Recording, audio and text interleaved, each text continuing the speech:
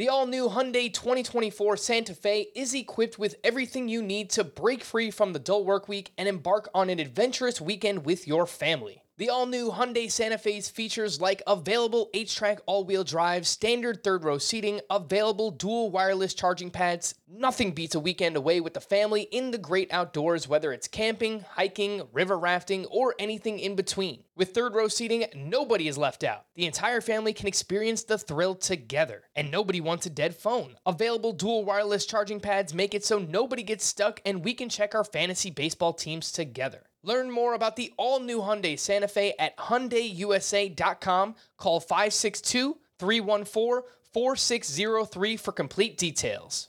Robert Half research indicates 9 out of 10 hiring managers are having difficulty hiring. If you have open roles, chances are you're feeling this too. That's why you need Robert Half. Our specialized recruiting professionals engage with our proprietary AI to connect businesses of all sizes with highly skilled talent in finance and accounting, technology, marketing and creative, legal, and administrative and customer support. At Robert Half, we know talent. Visit roberthalf.com today. Welcome to the Fantasy Baseball Today podcast from CBS Sports. And first pitch crushing! Deep left field! This is way back! Walk-a-walk! Got a fantasy question? Email fantasybaseball@cbsi.com. Get ready to win your league. Where fantasy becomes reality. Now here's Frank, Scott, and Chris. The Oakland A's have won 7 games in a row. You'll love to see it. Welcome into Fantasy Baseball Today on Wednesday, June 14th. Frank Stanfield joined by Scott White and Chris Towers. Today on the show, Giants prospect Luis Matos is getting promoted. Some hitters are coming around recently, the Worryometer, and much more. Before we get started, please like this video and subscribe on YouTube if you haven't already. And if you're listening on the audio side, download, follow, and leave a 5-star rating on Apple or Spotify. And before we actually start with the oh my goodness gracious players, can we just acknowledge this Oakland A's situation and how amazing it is? Because it seems like a spinoff of the movie Major League with what's going on there. So they've been boycotting their team all season long. The fans not going to games. They have the worst attendance in baseball. And on Tuesday night, they decide to reverse boycott.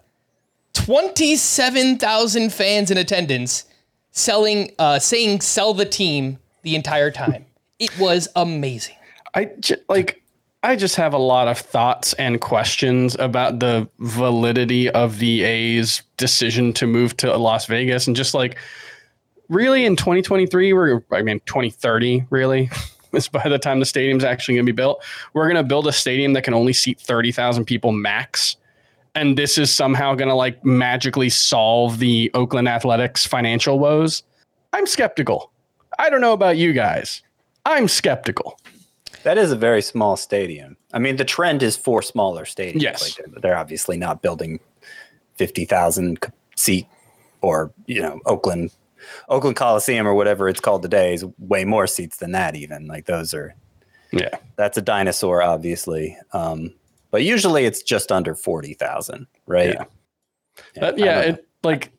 I saw some number. They had to average like 2.4 million fans to break even or something was their like estimate. And like you start doing the math and it's like, that's real close to selling out every single game plus making the playoffs every year. It's like, hey, God bless if you can pull it off, right?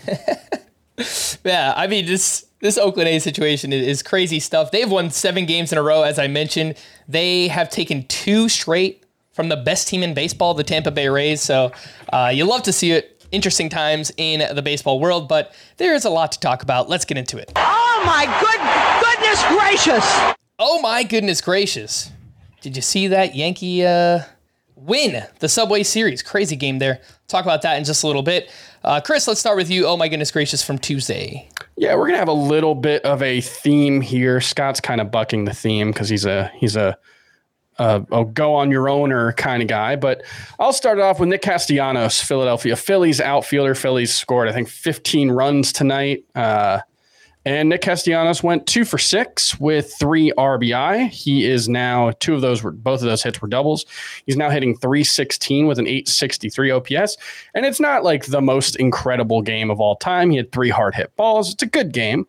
But it's mostly just like Nick Castellanos kind of bounced all the way back. And I feel like we haven't really talked about it. And part of the reason I feel like we haven't talked about it too much was like he was pretty good in April. He had a 308 average, 873 OPS, then was pretty bad in May, 1 home run, 695 OPS. He's been outstanding since the start of June. And you add it all up, and he pretty much looks like Nick Castellanos, which is what we were hoping to see after a really, really poor first season in Philadelphia. That seems to be going around in Philly the last couple of years. But yeah, good to see Nick Castellanos bouncing pretty much all the way back. You look at the StatCast data, it doesn't quite measure up to his best years, but it's pretty good. 11% barrel rate, xWOBA 345.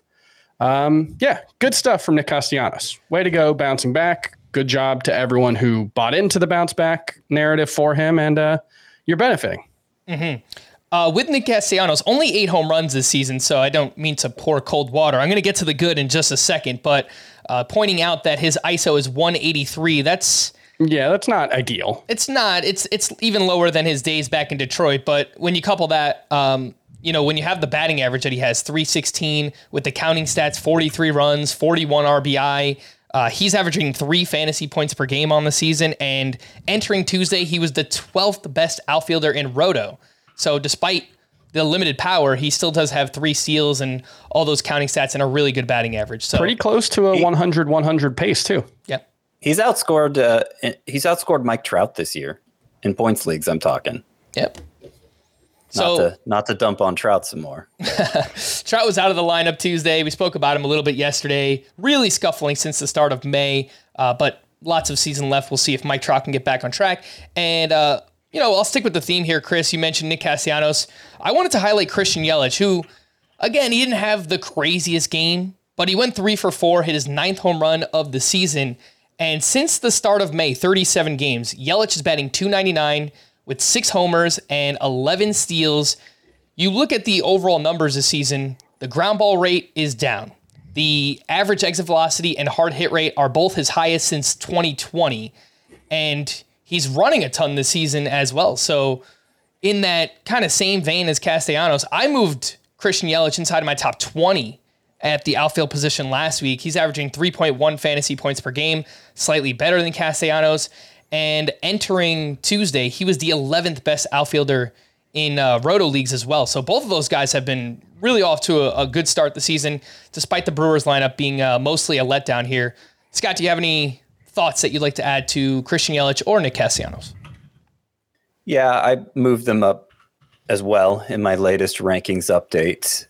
And Christian Yelich, his profile, his output seems a little more durable, I would say, than Castellanos. As a hitter, he doesn't look that different from the last 2 years, and I think we're certainly beyond the days where Christian Yelich is an MVP candidate. But what really seems to have helped his stock this year is he's one of the players who's taken advantage of the new base running rules and has upped his steals total considerably. He's gone from being just an okay source of stolen bases. He'll chip in 12 to 15 of them to somebody who now could give you 40 maybe before the year's said and done. So you go from, you improve your stolen base total that much, and you can be a 15 to 20 homer guy and still be pretty high end.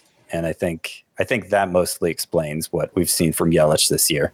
Yelich is nearly on pace for a 2040 season. Currently 19 homers and 39 steals with 108 runs if he stays the course with what he's done so far this season. So shout out to Christian Yelich. And that was the thing I liked about him coming into this season. I mean, I had him as like the 90th or 100th best player in my ranking. So it wasn't like I was super high on him, but I liked drafting him because it was like, if nothing changes and he stays healthy, you're going to get 100 runs and you're going to get a good contribution in stolen bases. I didn't expect him to, be on pace for 40 plus steals again. And so it was like, I liked the solid foundation with the potential, because the last couple of seasons, he's still hitting the ball really hard. It's not quite what it was at his MVP level, but 91 mile per hour exit velocity in 2021, 91.5 last year. It was like, if he cuts the strikeouts a little bit, if he starts elevating the ball a little bit, there's room for him to improve. And that's what we've seen so far, is that he's been, he's taken small steps back to being a very good hitter. All right, that is Christian Yelich. Scott, oh my goodness gracious, for you. I'm going to go with Gunnar Henderson. Gunnar Henderson here on Tuesday went 3 for 5 with a home run. His 10th home run of the season, his 5th home run already in June. So things are changing very suddenly here for Gunnar Henderson, where, for most of the season, it was this debate, do we even hold on to him, how bad he's been? And depending on the depth of your league, it would have been tough to stick with him. But all of a sudden now, so like I said, 5th home run in June, this was his 4th straight multi-hit game. Just in those 4 games, Gunnar Henderson's batting average has gone from 206 to 246. And if he had been batting 246 all along, we wouldn't have been having this debate about whether or not you drop him. And certainly there's the potential for the batting average to improve from there. So I think it's not just encouraging for Gunnar Henderson, but I think it really serves as like a lesson, just sort of a broader lesson, where even at this point in the season, we're more than 1/3 of the way into the season. We're closing in on halfway mark of the season, and even this deep into the season, just a 4-day period can completely change a player's outlook. His batting average rising 40 points. I can't get over that in that short amount of time. It's amazing. The one thing I would want to see, and I don't exactly know how to look this up on the fly, but early on the season, one of the things I noticed when he was struggling was his swing rate was way down. He was swinging at pitches. He's still swinging at his zone swing rate is 69 or 59%, which is crazy low. His chase rate, 23%. That's exceptionally low as well.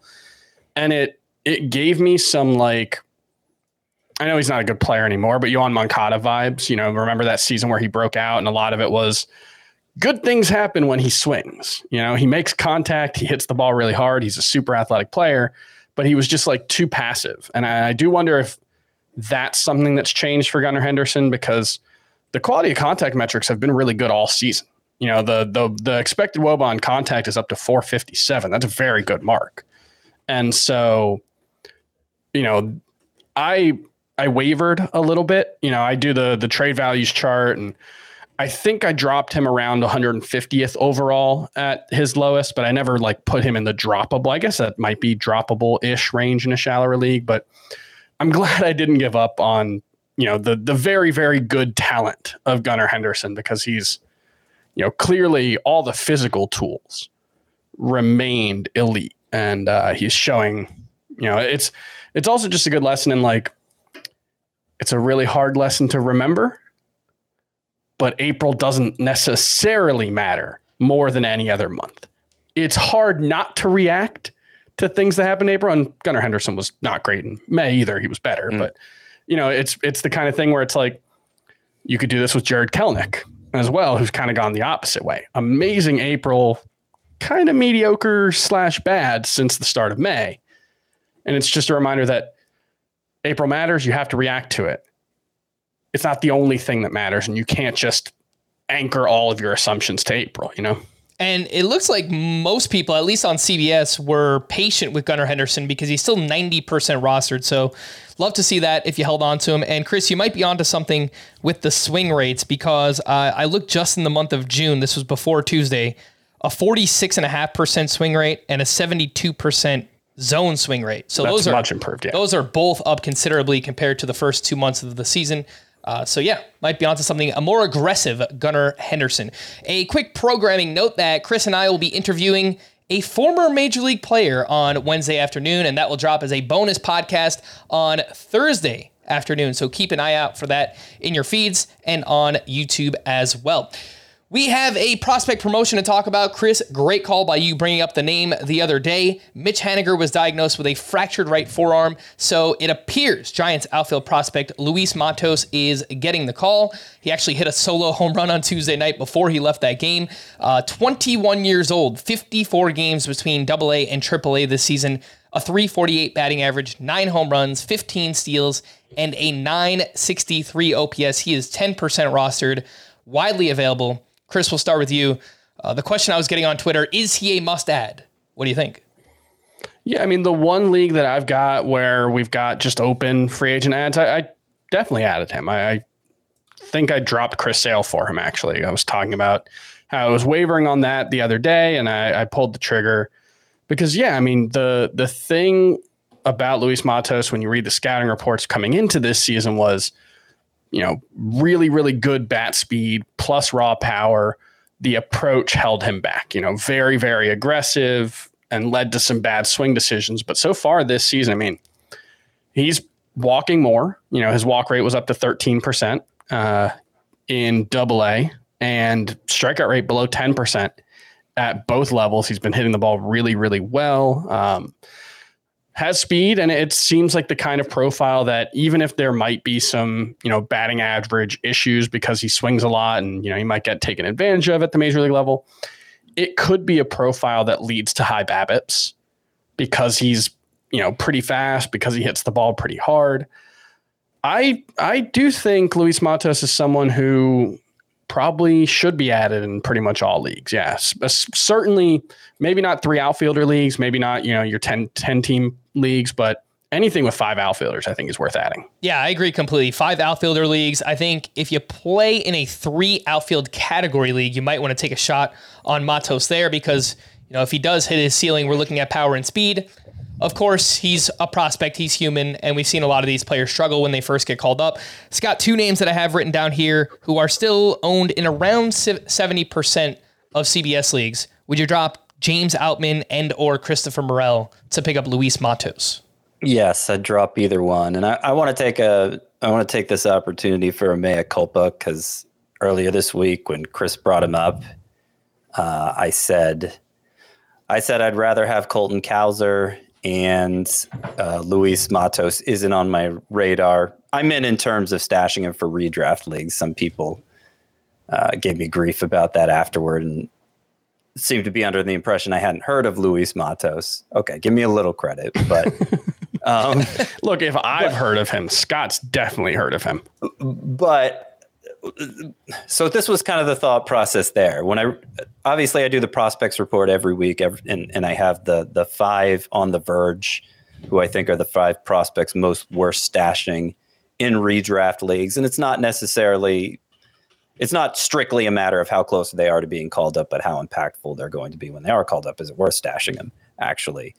And when I looked at Luis Matos just last week, I said, okay, it looks like he's having a bounce back season because he was a pretty big prospect heading into last year, ended up hitting only .215, and batting average was supposed to be his main attribute. So understandably, he kind of fell off the radar. If batting average is the thing you do best and you hit .215, that's kind of a problem. But I saw he was hitting for a high average again. He had just been promoted to AAA.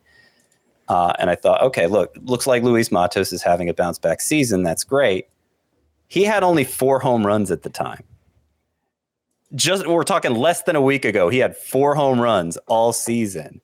And so I said, yes, it's looking good. It's going to be hard to talk people into a guy who has only 4 home runs because home runs make the world go round, especially with prospects. So I thought I'd keep an eye on it, maybe write about him this week or whatever. And since then, he's gone on to hit. You said he hit another home run today, Frank? Yeah, he did. So since then, just in less than a week, he's hit 6 home runs. He's gone from 4 home runs to 10 in that short span of time, bringing his batting average up around 350 for the season. It's right around 400 since he moved up to AAA. And you mentioned power and speed, Frank. Like I said, batting average is maybe what he stands out for the most. He struck out at a 7% rate this year, which is, like Stephen Kwan territory.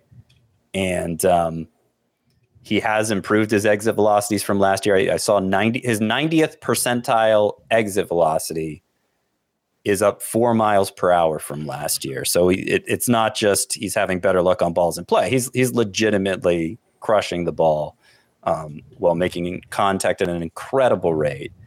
And I am bullish on him. I'm disappointed that I missed the opportunity to have my ego stroked by writing about him in the prospects report. I may never have another chance to write about Luis Matos in the prospects report. But fortunately, we haven't missed the chance to add him in fantasy because, as you mentioned, only 10% rostered in CBS sports leagues. That means outside of deep dynasty leagues and NL-only leagues, he's available like literally everywhere. And I would I moved him up to like 50th in my outfield rankings right away. Definitely excited about Luis Matos in a way I haven't been excited about a lot of the prospect call-ups this year. We did have another prospect promotion on Tuesday as well. The Rangers promoted their top pitching prospect, Owen White, but he's expected to pitch out of the bullpen for now. Actually made an appearance, and he wasn't great. 2 innings, 4 hits, 3 earned runs with 2 strikeouts. This season in 11 starts at AA, a 3.54 ERA, a 1.14 WHIP, and less than a strikeout per inning. Scott, is there anything to see here with Owen White? Not with him in this role. And, obviously his debut today went very poorly. So, and even in the minors, it's not like his numbers were that impressive coming up from AA with an ERA in the mid-3s. And then for him to debut like he did today, giving up 3 earned runs in 2 innings. Keep an eye on the way things unfold for Owen White. He is a prospect of some note, but I wouldn't call him a priority ad or anything. All right, let's take our first break, and when we return, some hitters that are coming around recently. We'll do that right after this. New CBS Sunday. You collect rewards, right? This is how I make my living. When something is lost, everyone's looking for something. He finds it. You strong swimmer? So-so. So-so's okay. Justin Hartley stars. How you survive, you make quick, smart decisions, and you never let panic take the wheel. Sounds cool. It is cool, actually. Very cool. Tracker. New Sunday on CBS and streaming on Paramount+. You can now relive the best moments of the UEFA Champions League 24/7. The UEFA Champions League channel is a new 24-hour streaming channel serving non-stop goals, highlights, and full match replays from the world's most prestigious club competition. Reminisce on your favorite moments, legendary players, and brilliant goals with the UEFA Champions League channel, streaming around the clock on Pluto TV and the CBS Sports app. Welcome back, and a quick reminder to download and follow our 5-minute podcast, Fantasy Baseball Today in 5. And if you are watching us on YouTube, you can scan the QR code. That will take you right to the podcast, where, again, you can download and follow. 5 minutes, we usually highlight the biggest news or players of the night. So in case you can't catch this one, or if you just want more baseball content, make sure to follow it. Fantasy Baseball Today in 5. Hitters that are coming around recently, Trey Turner went 2 for 3 with 2 walks and 2 steals. And in 12 June games, he's batting .313 with 2 home runs, 4 steals, and an .877 OPS. Dalton Varsho picked up 3 hits and a walk, and over his last 21 games, batting .286 with 5 homers, 3 steals, and just a 13% strikeout rate. Carlos Correa, a very small sample size, but he went 1 for 5 with a 3-run walk-off homer off of Devin Williams, actually, and over his last 5 games, he's got 7 hits and 3 homers. Jose Abreu, something might be happening here. 2 for 3 with a walk and RBI. He has multiple hits in 4 of his last 5 games, and in June, only 11 games played, .289 batting average, 2 homers, 2 doubles.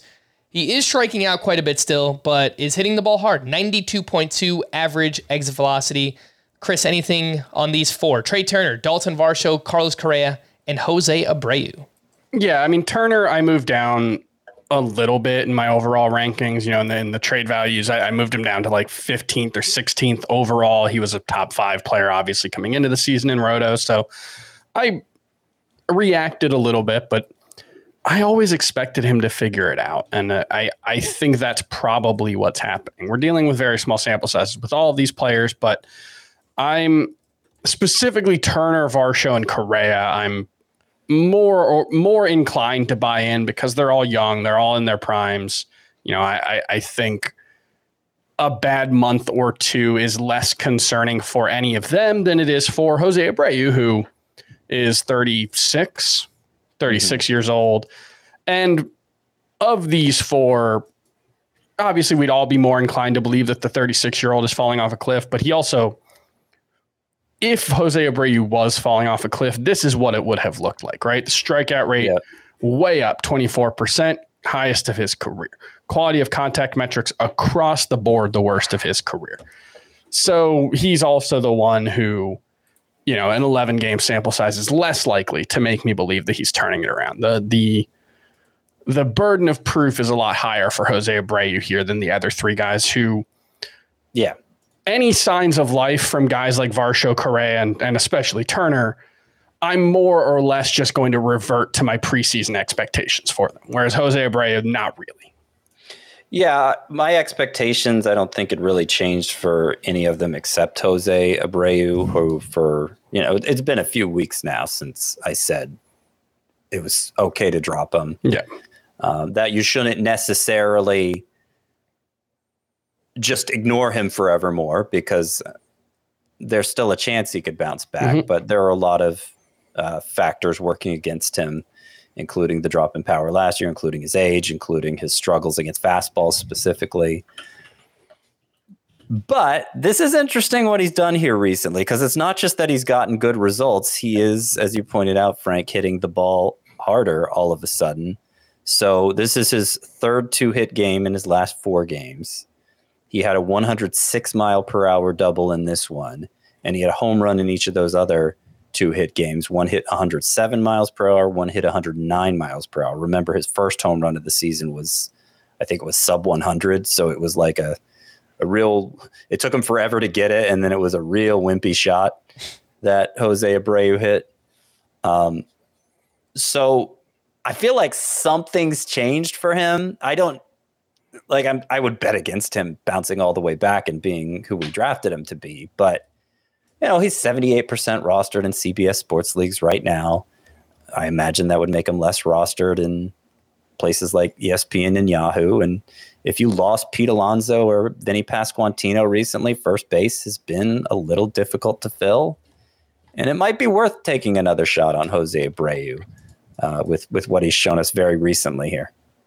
Yes, Jose Abreu, 61% rostered on Yahoo, so much more widely available. And I agree. We lost Pete Alonso, we lost Vinny Pasquantino, so we are looking for some first base replacements, and Jose Abreu is a name that you might want to add. Some waiver wire hitters, 2 catchers that I think they're mostly for 2-catcher leagues, but they continue to play well. Gary Sanchez, a blast from the past, 1 for 3 with his 6th home run, added 3 RBI, 2 hard hits in this game, both over 107 exit velocity, and he's hitting the ball hard, striking out as usual, but yeah, the exit velocities and the hard hit rate look very promising for Gary Sanchez so far.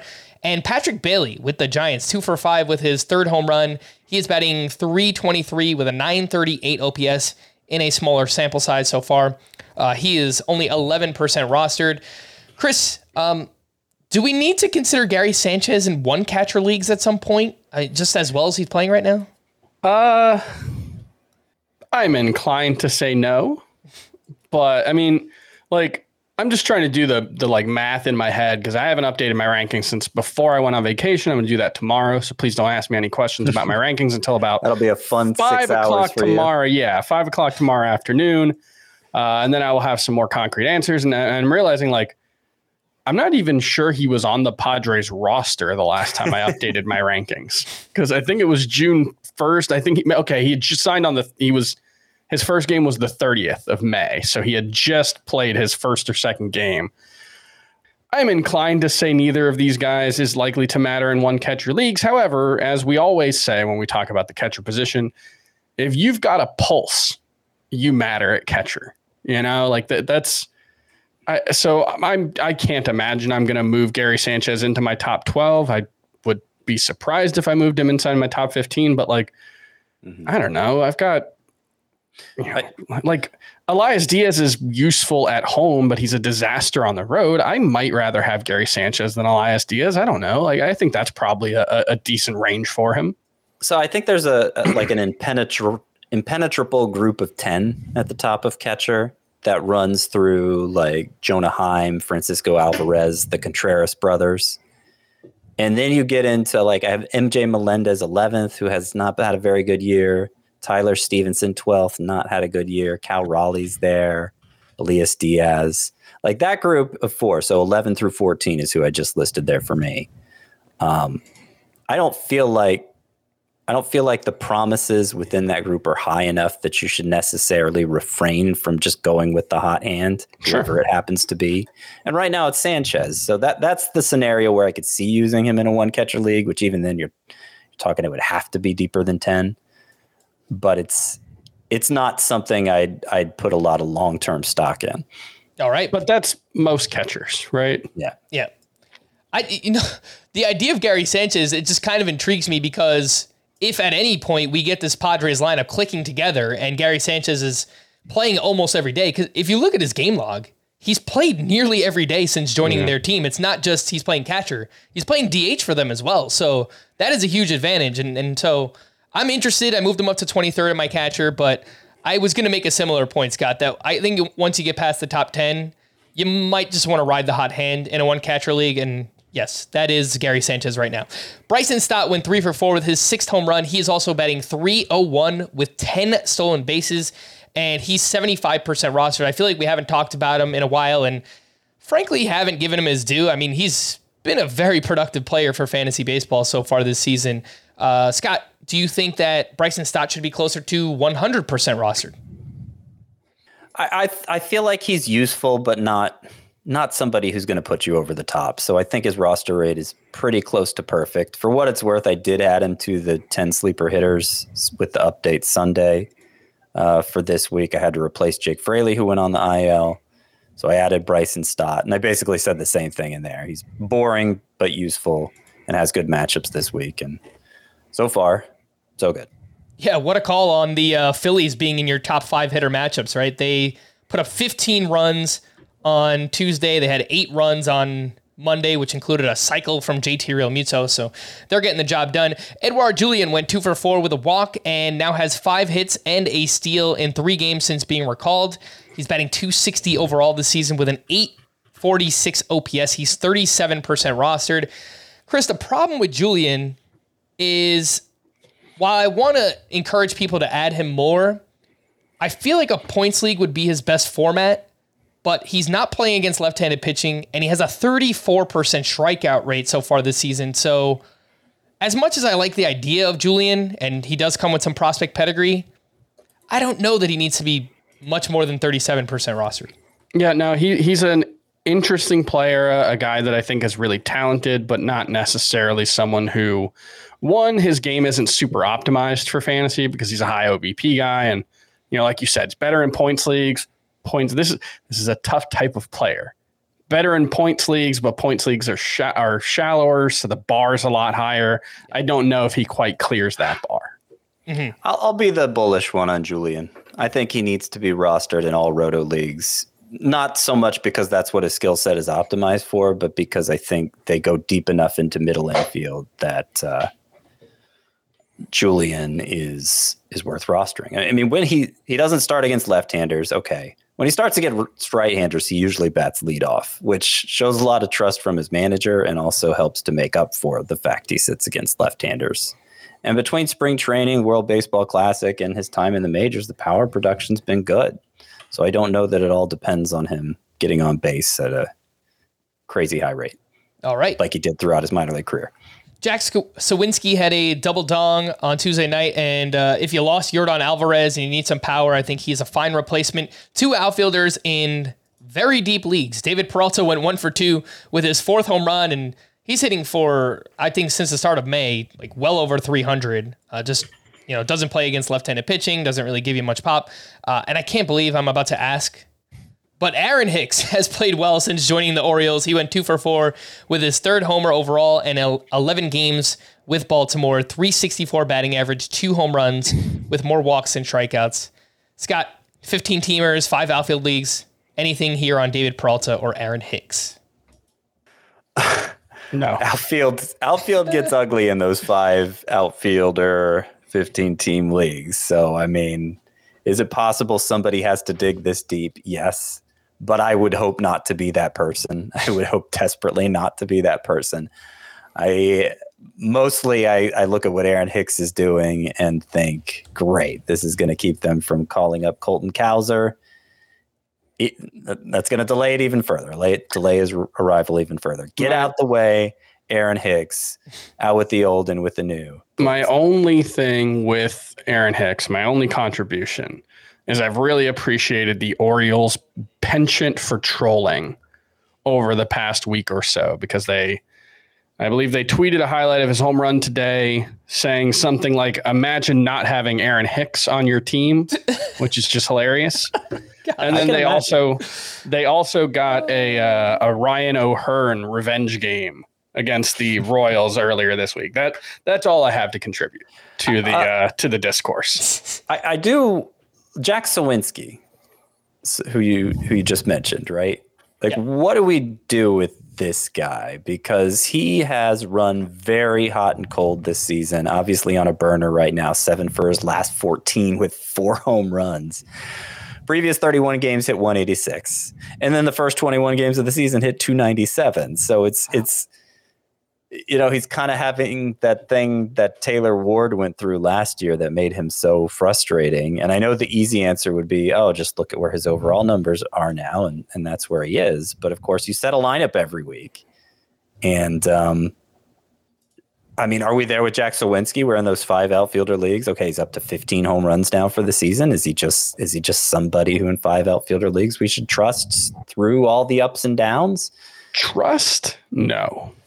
I don't think trust would be the word that I would use, but in your 5 outfielder leagues, I think he's probably worth keeping. Remember, there were stretches last year where he was useful. He clearly has, plus raw power, and he's got a little bit of athleticism too. But do we chase the stretches, or do we just trust the numbers are going to be there at the end? That's I think you almost never chase the stretches. And that's just because I don't want to say I don't believe in hot and cold. I don't have any faith in my ability to say this guy is hot and will continue to be hot. That is where I struggle. And I will admit that's potentially something that I struggle with as a fantasy player, because I will leave bad players in my lineup far longer than they should because I think they're better than they are. And so maybe you have faith in it, or maybe it's just a better way to play. But for me, I think you probably leave him in there and just hope that what you get out of it is a 240-ish average. And by the end of the season, 30 homers and 10 steals. Yeah, that may be it. Obviously, he's so unproven that when he goes and hits 186 for a 31-game stretch, it's hard to have any faith in him anymore. But as you point out, it's a really interesting profile. A lot of red on that StatCast page. He's athletic. He's capable of stealing bases. 6 so far, but he's fast enough to steal more. Walks a ton. Also strikes out a ton. I could. You don't have to squint very hard to envision a high ceiling for Jack Sawinski, who's only 24 years old. Well, here's something. He's played 162 games at the major league level. He has a 217 batting average. It's pretty bad. Mm-hmm. It's 244, 250 this season now after today's game. He's got 34 homers and 10 steals in 162 games. I feel like that might be a reasonable expectation for him moving forward. It just 217 batting average might also be a reasonable expectation. If he can do that and hit 240, then we've really got something here. But he's a career 239 hitter in the minors, so it's that's tough. Though he is now batting over 240 for the year. Yeah, and his XBA entering Tuesday was 224, so that's closer to the 217 mark that you guys are referencing. And I don't know that he's going to play against lefties, and I don't think that he should. If you look at his splits against lefties in his career, he's batting 147 with a 525 OPS. So that kind of limits some of the counting stat output for Jack Sawinski as well. I think he should be ranked inside of our top 60 outfielders, which means he probably should be rostered in a 12-team league with 5 outfielders in, a roto size lineup. And, given the ups and downs, I think you probably just leave him in there and you take the good with the bad. And hopefully by the end of the season, he does have those 30 home runs and 10 steals. Again, that is Jack Sawinski.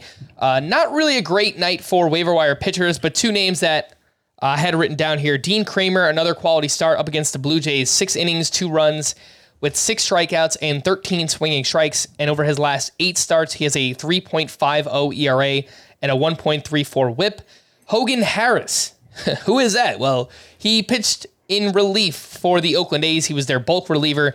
He threw 7 innings of 1-run ball with 2 strikeouts against the Tampa Bay Rays. Scott, anything here on Dean Kramer and Hogan Harris? Sounds like a wrestler. Yeah, Hogan Harris, I feel like he's had a lot of success since coming back from the minors. His first appearance was awful, and that's why his ERA is bad. But I don't see a lot of explanation for the recent success he's had. I think I wouldn't invest in that to any degree, really. Dean Kramer, look, he was 10th on my 10 sleeper pitchers for this week, so far so good there too. Didn't have a lot of confidence in that pick. But he came through against the Blue Jays, and I think he's sort of like a Tyler Wells light. Tyler Wells is good at getting weak contact on fly balls, and and he has amazing control.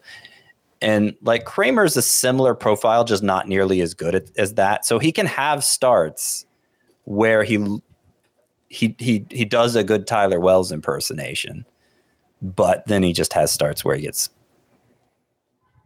pummeled too. So I don't think he's going to break out of that pattern. I think he's somebody that you start with fingers crossed and teeth clenched and hope it turns out like this one did. I'm going to be a little more forceful here. He's got a 6.18 expected ERA. I think Dean Kramer is actively bad. All right, fair enough. Let's quickly run through the news and notes. Aaron Judge said Sunday that while he's feeling better every day, he doesn't think there's a need for a timeline. Well, I'd like to hear a timeline. I think everybody would like to know what's going on with Aaron Judge, but that's the latest. Pete Alonso fielded grounders at first base Tuesday, which is encouraging news considering he was given a 3 to 4 week injury timeline. Jazz Chisholm will have to undergo surgery after the season to repair the turf toe on his right foot. He will be able to return at some point this year, but it sounds like it's just something that he'll have to play through. Max Muncy was out of the lineup due to a left hamstring strain. Ryan Mountcastle was placed on the IL with vertigo. Ryan O'Hearn started at first base. Byron Buxton will remain on the IL for a couple more days. He's been out with a left rib contusion. Cody Bellinger is set to begin a rehab assignment Tuesday at AAA. He's been on the IL since mid-May with a left knee contusion. I saw one note that he might be relegated to first base when he comes back. Bellinger? Yeah. Which it's not good for Matt Mervis. Not good for Matt Mervis, and also just a little worrisome for Cody Bellinger. Just that they don't necessarily know if he's going to be healthy when he comes back. Yeah, he doesn't. We don't want, with all the mechanical issues he's dealt with in recent years, we don't want him to be favoring something when he comes back, just right when it seems like he may have gotten back on track. I don't like to hear that. Justin Steele. He's playing first base at his minor league rehab assignment, and that's what they think he might have to do moving forward. Yeah, I know when it first happened, there was some concern that it might have been some kind of ligament, and it could have been a much worse injury. I mean, he's missed a good amount of time, about a month already, so it might be even more severe than they've let on. Justin Steele threw a bullpen session Tuesday and has progressed without issue so far in his recovery from a mild left forearm strain. Lars Nootbaar could be ready for a minor league rehab assignment. He's on the IL with back discomfort. Harrison Bader is targeting a return this Friday against the Red Sox. Yankees manager Aaron Boone said that demoting Anthony Volpe is not something the team has talked about. Volpe did have a good game Tuesday night, going 2 for 4 with 2 doubles. J.D. Davis exited with a sprained right ankle. Sounds like David Villar will be recalled. Ian Happ left with a calf injury and is day-to-day. Eloy Jimenez was out again Tuesday, but apparently has a good chance to return to the starting lineup on Wednesday. One thing that I did want to mention, because we talked about Luis Matos and we didn't mention it when we talked about Luis Matos. So now we'll talk about 45 minutes into the show. Gabe Kapler talked about both Luis Matos and David Villar coming to the Giants. They are both traveling to, I don't know if they're at home or on the road today. I did not notice, but they are going to be joining the team. They are not sure if both will be activated. Now, I would assume that because Mitch Haniger got hurt and he's the outfielder and he's definitely going on the IL, whereas JD Davis, they're not. There's more uncertainty, that I would assume Luis Matos will be activated, but I guess we'll add the 40-minute later caveat that there is at least a modicum of uncertainty about who will actually be activated. I'm 95% confident that it's Luis Matos, but that's another thing that I saw. Well, and if Davis ends up joining Haniger on the IL, then both, yeah. Kenta Maeda is slated to make another rehab start Friday at AAA. Trevor Rogers was transferred to the 60-day IL, but it's unclear if it's due to the pre-existing biceps injury or this new right shoulder injury. He's still eligible to be activated next Tuesday, June 20th. Craig Mish made it sound like it could be a little longer. Okay. It might not be super serious, but it may not just be next week. Tarek Skubal's rehab assignment was transferred to AAA. He's made 2 appearances at High A, throwing 5 scoreless with 7 strikeouts. Scott, I know you just had your IL stash rankings. Where did Tarek Skubal rank on that list? And they feel super out of date already with this new information we're getting about Jazz Chisholm and Cody Bellinger. Skubal, I have him ranked maybe higher than you think because everybody needs pitching, and he's looked good on his rehab assignment. And he looked really good last year.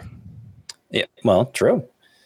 Let me see if I can find him. A little Control F search. All right, I'm 32nd among the top 40. But as is true whenever you're putting together rankings of any kind, the deeper you get in the rankings, the more the more elasticity there is. And so 32nd puts Scuba like right behind Brandon Lau and Jorge Polanco and right ahead of Tyler O'Neill and CJ Cron. But he could go even higher than that, depending on how much you need pitching. Have you seen any reports on his velocity? That would be the one thing, just because he's coming back from an arm injury. You know, if it's down, we don't have to look it up right now. We can talk about it later. But that's, because he actually took a significant step forward last season with his fastball, especially. So he wasn't throwing it harder. It was just much more effective. So in his second rehab start, according to Aram Layton of, what is this? Just Baseball. Never heard of it, but he has like 10,000 followers. Fastball touched 98 miles per hour twice and averaged 96. Damn. That would actually be significantly up. He averaged 94.1 last season with his fastball. So yeah, we could probably go and confirm this. Has he been starting? It's Tarek Skubal. We don't need to spend multiple minutes on it.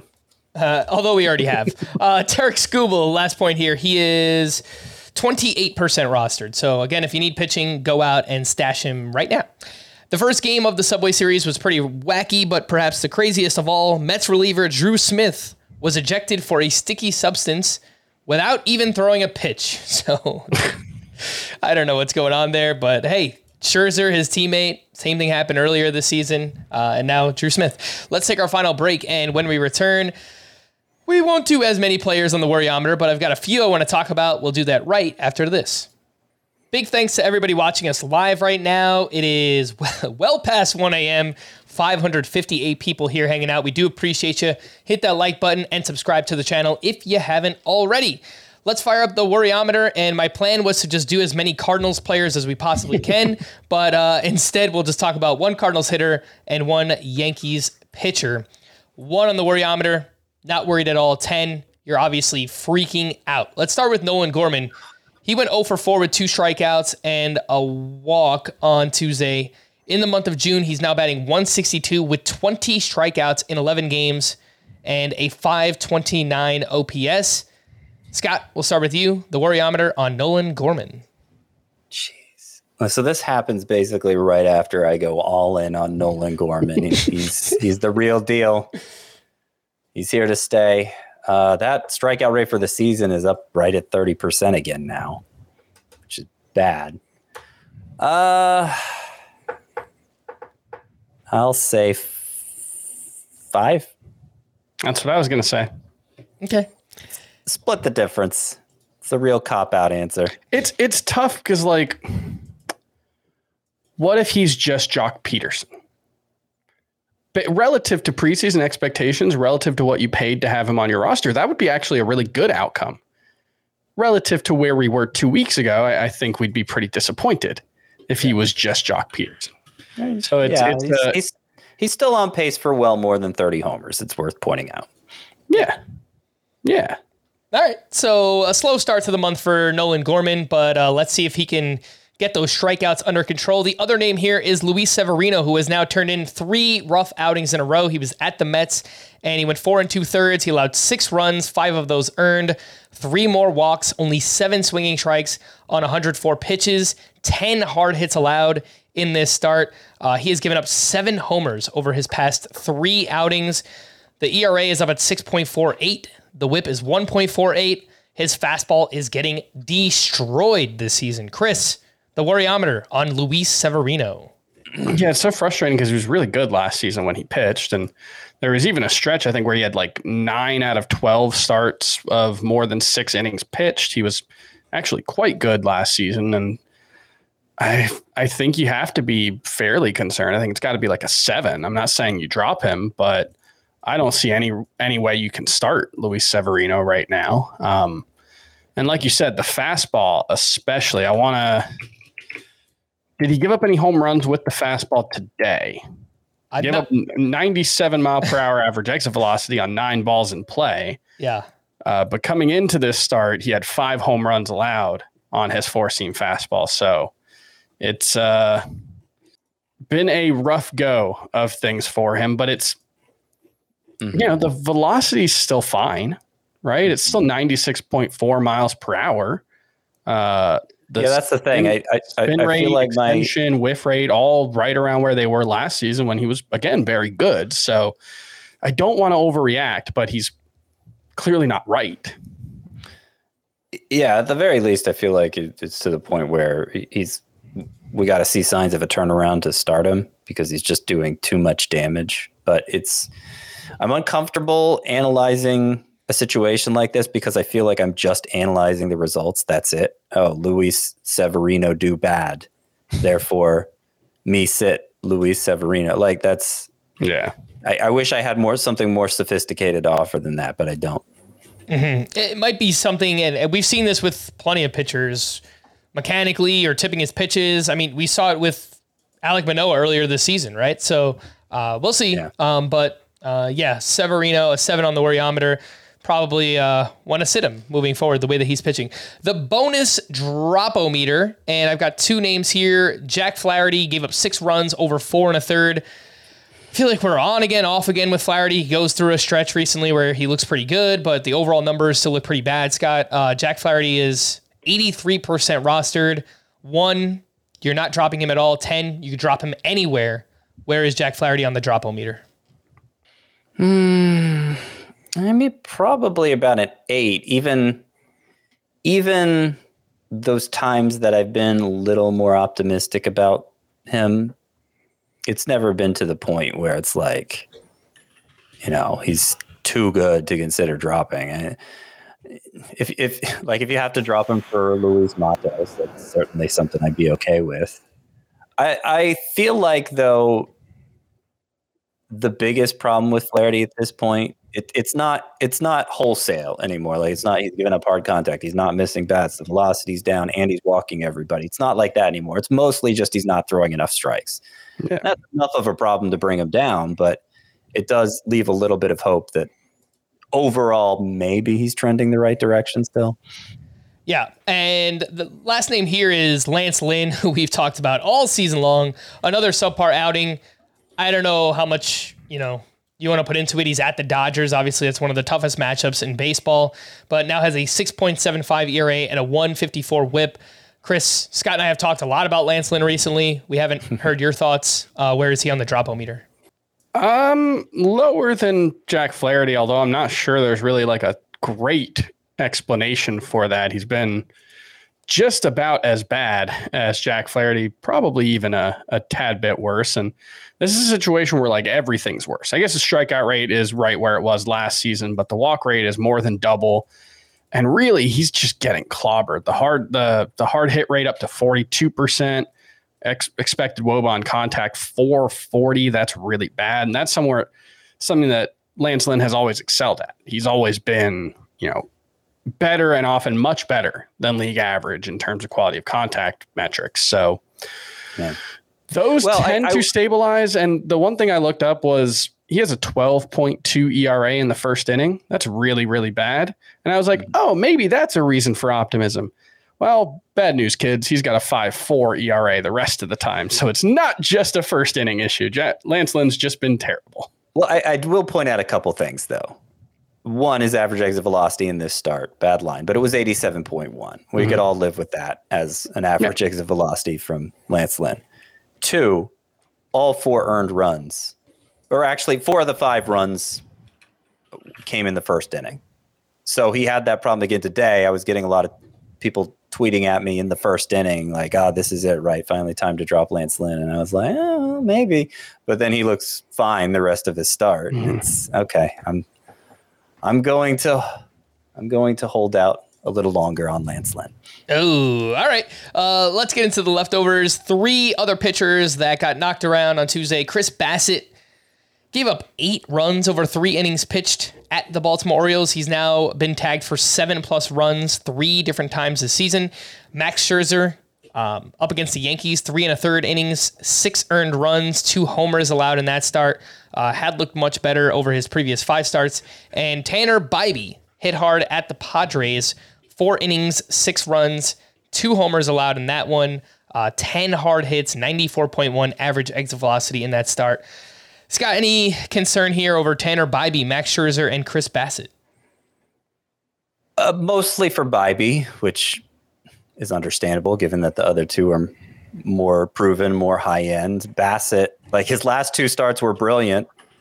But 3 turns ago, he had an awful one. He's basically had 3 awful starts this year where he's given up 7, 8, 9 earned runs. And then the rest of the time he's been great. So that's frustrating when he has those bad starts, but they've been few and far enough between that I'm willing to tune them out.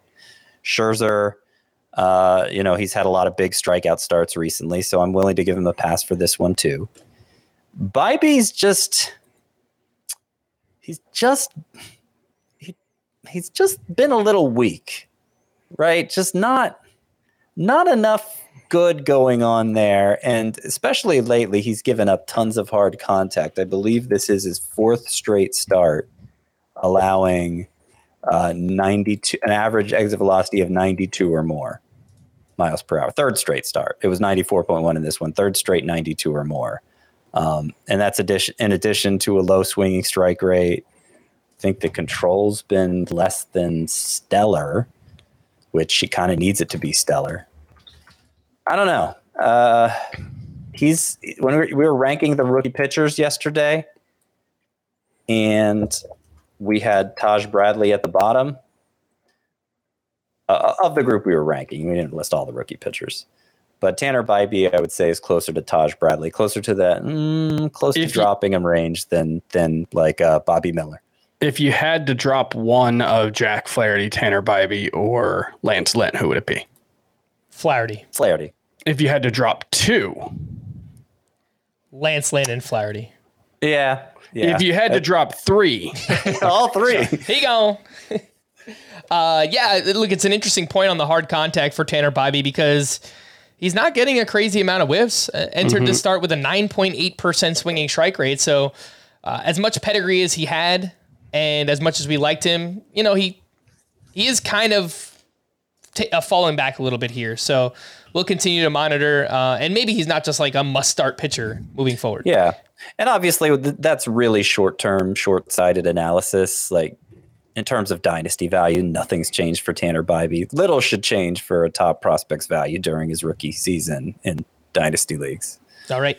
Quickly run through some pitching standouts. And Hunter Brown, 7 shutout innings with 4 strikeouts up against the Nationals. Zach Wheeler, 6 innings of 1-run ball with 7 strikeouts. George Kirby, a dominant start up against the Marlins. 6 innings, 1 unearned run with 10 strikeouts and 20 swinging strikes. Tony Gonsolin, 6 shutout with 6 strikeouts up against the White Sox. Chris, any thoughts there? Gonsolin, Kirby, Wheeler, and Hunter Brown.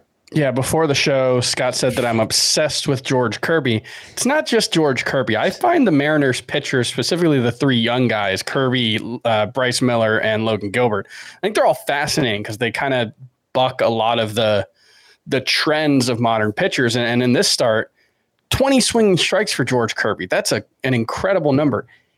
2, 1 each with his slider and curveball.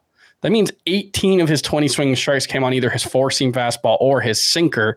And the one thing that I did like from this start, his in-zone rate was down to 48%.